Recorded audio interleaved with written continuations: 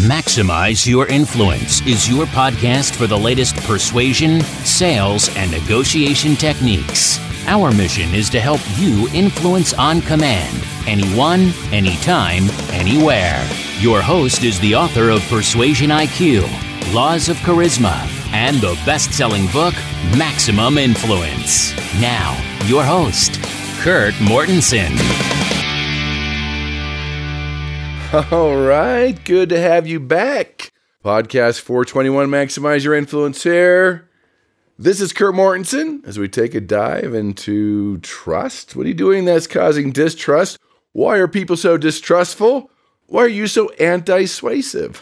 We're going to dive into that today with our standard email, geeky, scholarly article, and a few other tidbits for today.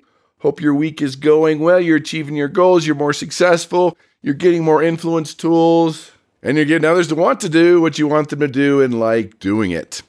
I did quite a few Zoom calls this week. It was 3 days on how do you lead the leader? How do you persuade without position? How do you influence without authority? Well, bottom line, how do you maximize your influence? And the core to that, of course, is building trust. When people trust you, influence can be very easy. So let's dive into it. That geeky scholarly article. It comes from the Psychology and Marketing Journal, the University of London, and Bayes Business School. I think we kind of know this, but this is interesting that people choose healthier food when with outsiders for fear of being judged. People don't judge. You're not supposed to judge. News alert, the brain cannot not judge. The brain cannot not be biased. That's just how our brain's programmed. That's what protects us. That's why we have these knee-jerk reactions. So they found out in this study that people are more likely to choose a healthy food option versus unhealthy from other groups they didn't know because they didn't want to be judged negatively of their choices.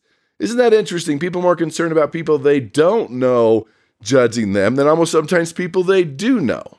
Maybe because the people they do know already know that they're eating the Snickers and the Twinkies when nobody is watching.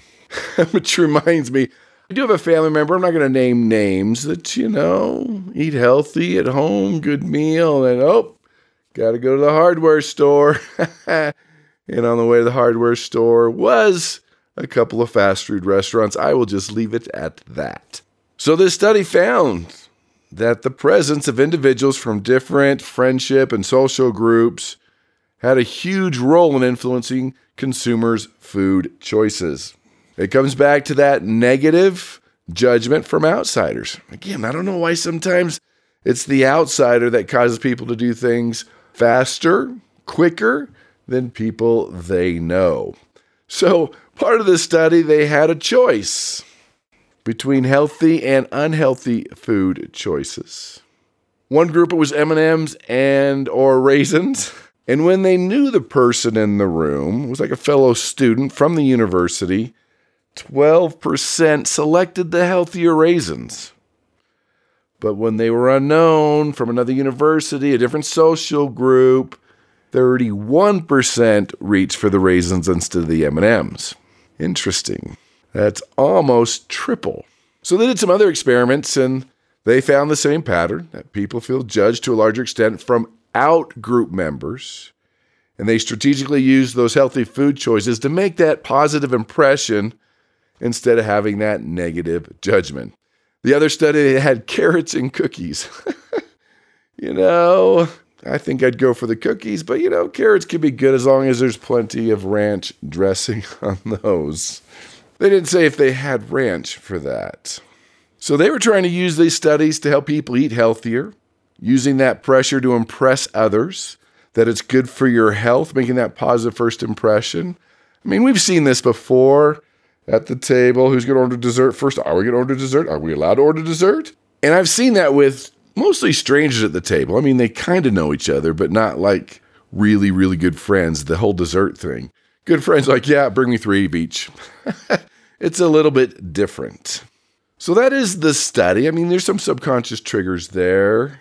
I know the one study we mentioned on the show before was the chocolate and the radishes, the chocolate chip cookies, where they were testing willpower. And they came to this study fasting, and they came in this room, and it smelled of chocolate, freshly baked chocolate chip cookies. And half the students said, eat what you want. You could either have cookies or radishes. I mean, hello, what an easy choice. But half the students, they were told, oh, sorry, you're going to have to exercise some self-discipline and just eat the radishes. Then once that was done, they were sent to the next room to play with these puzzles. They thought they were waiting for the next part of the study, but the puzzles was the study. Here's what's interesting. Follow me on this one. The puzzles were unsolvable. They just want to see how fast they would give up. And the radish eaters gave about 2.5 times, almost 3 times faster than the chocolate chip cookie eaters. Why? Because they had to exercise self-discipline, resist. And we know every time resist, your willpower battery, your self-discipline battery drains. The next time you need it, it's not as strong. So the chocolate chip cookie eaters didn't exercise any willpower. They just ate. Done. Radish eaters did. When they needed it the next time, it was a little lower. Another food study, maybe it's dinner time, I don't know, but interesting research from the Journal of Psychology and Marketing. Now that takes us to the persuasion blunder of the week. What was a blunder or a ninja? A blinja? Don't! This goes to me, I'll say this is a lucky ninja. And this is something I've learned time and time again, but we have to be so careful with this that if you're ever presenting with a group of presenters, maybe they're all presenting their product, their services are all similar, you're at a convention, a seminar, whatever it is, listen to the speakers in front of you. Important safety tip. I know you're busy, I know you're preparing, but too many times I've seen speakers say the same joke the speaker in front of them told. Never works, actually kind of backfires. Did somebody say something similar to you, something that contradicts you, something negative about you? What is the topic of the speaker before you? I always try to find out that information because it matters. Here's the lucky ninja, I guess we'll call it, and I was up, motivational, influence, inspirational type thing, kind of a big rah-rah type thing. This is in Chicago. And it was for a big travel company, so there were hotels there, people from all over the city. Let's get more people to come. And I sat down just to listen to the speaker, get ready to go. I was going to review my notes a little bit. And the topic was child prostitution in Chicago. Now, important topic, something I needed to take care of. I had no idea how bad it was. But just the mood, the demeanor in the room. I mean, get an important topic, but that's not something you're rah-rahing, motivational, exciting, shouting things out. It's not. Luckily, I was able to hear it, because if I didn't, I would have stepped up. Hey, how's it going, everyone? Good to be here. And that would have been a disconnect. I wouldn't have matched the energy in the room. It would have the opposite effect. So you have to read the room, feel the room. I know it's more difficult with Zoom, but it's something. To where I said, all right, everyone stand up. We're shifting gears. Give them a chance to change the mood a little bit, change the energy. Huge. I know it takes time. At least find out from whoever's inviting who's in front of you, what they're talking about. You have time to listen to them. You don't want to repeat jokes. You want to hear what they're saying about you, your product, service, idea, whatever it is. So I guess it started as a blunder because I almost wasn't there, and it turned into a ninja, the lucky ninja, we'll call it. The lucky ninja of the week. So that bounces us to the listener email. Oh, boy. This is from Hank from San Antonio. And hey, send me an email, Kurt@MaximizeYourInfluence.com. We use it on the podcast. You get the free gold membership to InfluenceUniversity.com. That's our advanced training. Check it out. Of course, MaximizeYourInfluence.com is a space for everything from product, service, ideas, specials, everything you need to know about us. Plus, take your free Persuasion IQ assessment and get the free book, the new edition of Maximum Influence. Just pick up a little shipping and handling.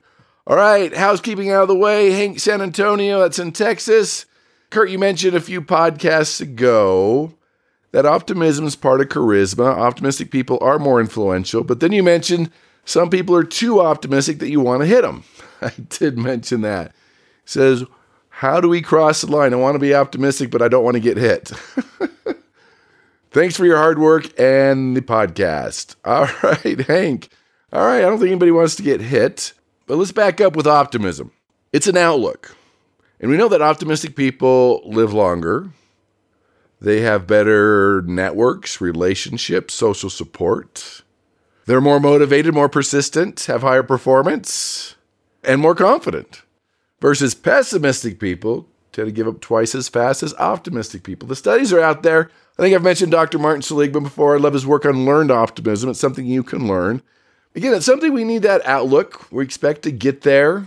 It's an attitude. Attitude comes from expectations. Do we expect to crash and burn? Do we expect to get there? Do we expect to be successful? Do we expect to be a failure? All that matters. So Hank, the key here is that you have the attitude, the persistence, the motivation, the optimism that you're going to get there, whatever your goal is. You know that there could be bumps in the road. You know it might take longer than you expect. You know you might hit a brick wall, whatever it is, but you know you can handle that. All right, we'll fix the car. Well, we won't hit the next brick wall. We'll learn from that. We're still going to get there instead of the optimism that everything's perfect. You're watching the movie The Secret, which those are some great things in it, but a lot of people watching the movie The Secret sitting on the couch thinking, I'm wealthy and just waiting for the checks to come in the mailbox without doing anything. That could be a little delusional, and that's not the optimism we're looking for. We like that optimism, but we need to have an action plan to that optimism. Plus, we need to know that it might not work perfectly. We might have to take a different route. We might hit a brick wall, like I mentioned. That's the key.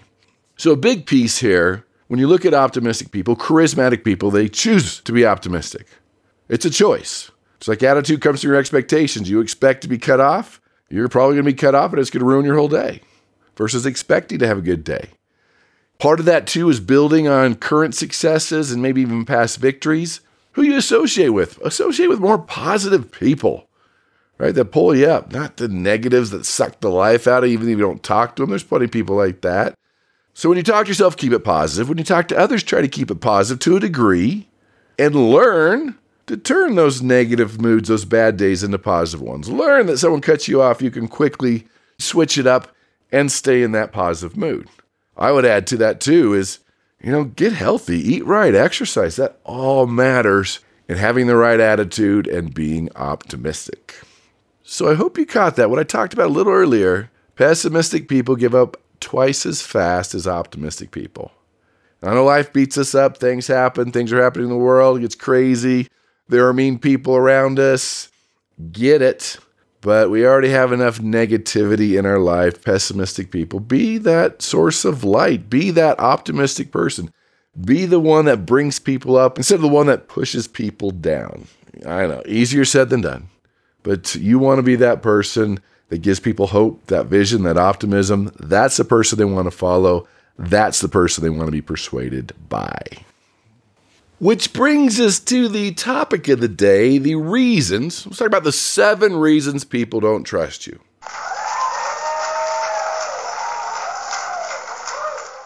What are you doing that's destroying the trust? Causing that anti-suasion, causing that skepticism, causing people to run. I mentioned it earlier. When people trust you, influence is easy. That's what I consider the glue to whole influence process. So let's talk about it.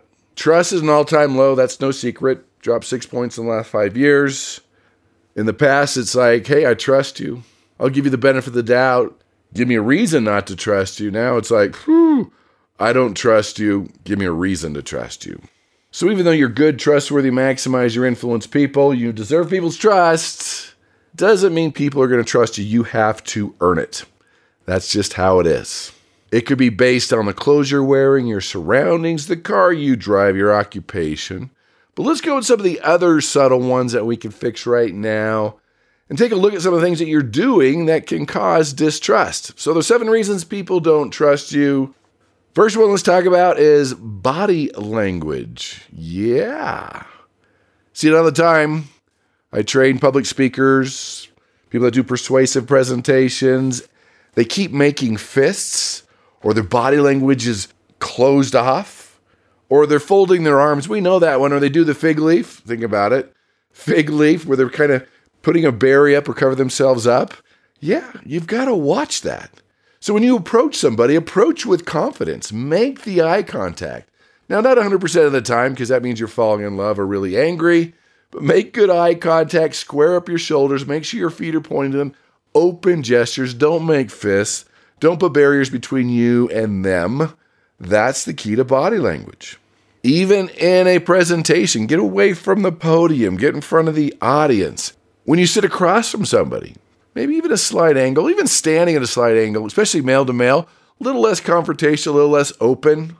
That's, of course, we call it a subconscious trigger. But you don't know. You're so concerned about what to say next, you don't think about your body language. Are you recording it? Hey, I would record all your presentations. What are you doing that's distracting from your message and hurting your trust? So think about it. Are you making fists? Are your feet pointing toward them? Are your shoulders squared up? Do you need to be at a slight angle when it's someone you're meeting for the first time? Even spatial relationships. Are you that close talker? Are you too close to them? Are you violating their space? Those are all things to think about that could hurt that feeling, that subconscious trigger. Something's up. I don't like this person. The second one of our favorite words for this show is the vomit. Yeah, vomit, show up and throw up, data dump, whatever you want to call it. The 17 reasons they should do it, it's not persuasive. Why? Because it's all logic. Logic is not persuasive. It's the emotion that moves people. Sure, you need a little logic when that emotion fades away, but when you data dump, A, it's too much logic, B, you're giving them too much information, and C, with all that information, you've probably given them an objection, something to think about, something they're concerned about, and now, of course, they're going to think about it, and I want to make a decision right now. We're emotional creatures. In fact, when that part of the brain is damaged, where you can't feel the emotion, those people can't make decisions. They need that emotional element. It has to feel right. And of course, the numbers have to add up, but it has to feel right. And when you're just data dumping, doing the logic, you're missing that emotional element, and you're probably giving them concerns and objections. Number 3, kind of interesting. That's too good to be true. So even though it is true, you're telling the truth, you have this great offer, if it's too good to be true, in their mind, it's not true, even though it is true. Did you catch that? I've worked with companies before where we had to reduce their offer, simplify a little bit because there was just too much. It was too good. Something's up, right? Too good to be true. That can definitely be a challenge. But sometimes if we only revealed one side, how we're perfect and our competitor is just evil and not very good, their product doesn't work, you want to share both sides. Maybe you want to reveal a little weakness about your product, just a minor thing that you could turn to a strength. Maybe it's on back order. Maybe your team was over budget. Maybe you are top of the line, the most expensive. Reveal something. Let them know why. Because think about this. You want them to make up something that's wrong with your product, service, idea yourself? Or you want to give them a minor one and turn it into a strength? Just saying, just putting it out there. Number 4, big complaint. One size fits all. What does that mean? They feel like you're coming in, persuading them that you know all about them. And maybe you do, but they don't want to feel that way. Even if you knew with 100% accuracy exactly what they needed to do, you still had to listen to them, their point of view, or they're going to feel that you're just telling them this is what you need without truly understanding their wants and their needs. Just like if you hired a lawyer, like, all right, this is what we're going to do. We're going to do this and this and this. You're like, you haven't even heard my side. You don't even know what's going on. And we're going to do this and this, right? The lawyer could be correct, but you need to be listened to. Number 5, don't point fingers on this one, being arrogant. Oh, it's other people. Is it? I've seen a lot of people think that they're confident, but they come across as arrogant. Blaming others. It's never your fault. Demeaning the competition, gossiping. Hey, do they feel like you're there to serve them or it's all about you? So careful of the blame, demeaning competition, your phrases. They need to sense that you're there for them to serve them. When they sense it's all about you and what you need to do and what you need to take care of, that you're the most important person, that's when you cross the line. Happens all the time. You might be in denial, but that can be a big one for you. Number 6, lack of competence. You could be the smartest person in the room. You could be the subject matter expert, but the way you walk in the room, the way you do your presentations, having too many PowerPoint, maybe you just showed up, you didn't do your research, you couldn't answer their questions. And most of the time here, you are the expert. You're just not coming across that way. You need to teach them something new in the first 4 minutes. You need to make sure your presentation's practiced and polished. You need to walk in the room more confident, like we've talked about, that you've done your research, you know about them. Work on your presentation skills so they can accept you as the expert. And final one, this is for other people, not people who listen to the podcast, but other people. Just so you know, number 7, since I mentioned we're doing 7, they didn't like you. Your personalities clashed, maybe you had different communication styles. You came across as being rude or disrespectful. Maybe your people skills stink. Maybe you didn't persuade them how they want to be persuaded. So, work on those people skills. Learn how to connect. Learn how to build rapport. Makes a huge difference in your success as an influencer. So those are the 7. We'll post all the stuff we talked about today at MaximizeYourInfluence.com under this podcast. Thanks for being here. Thanks for listening. Remember, you can find us under Maximize Your Influence on iTunes, YouTube, Spotify, and iHeartRadio. Tell your family, friends, and enemies. We're still holding on to the special, your presentation IQ. Not your persuasion IQ, presentation IQ. Go to presentationiq.com, take the 10-question assessment, see where you rank. And it's going to show you some areas that you're doing pretty good at, great at, some you need to work on. And that's going to unlock the perfect persuasive presentation, step by step, templates, the whole bit. Where I'm going to walk you through not only how to become a better presenter, but a better persuader. You have to combine those worlds because anybody can present, but is it persuasive? That is the key. So we have the templates. It's all set up. I've monitored over 10,000 presentations. I've coached people on how to become more influential. There's a formula to follow. So presentationiq.com, take the 10-question assessment. That'll unlock the training. And you'll be able to convince others, get the yes with charisma. So thanks for being here. Take one of those areas of trust that you need to work on. Fine-tune it. Use that tool. Become a better negotiator, a better influencer, and go out and persuade with power.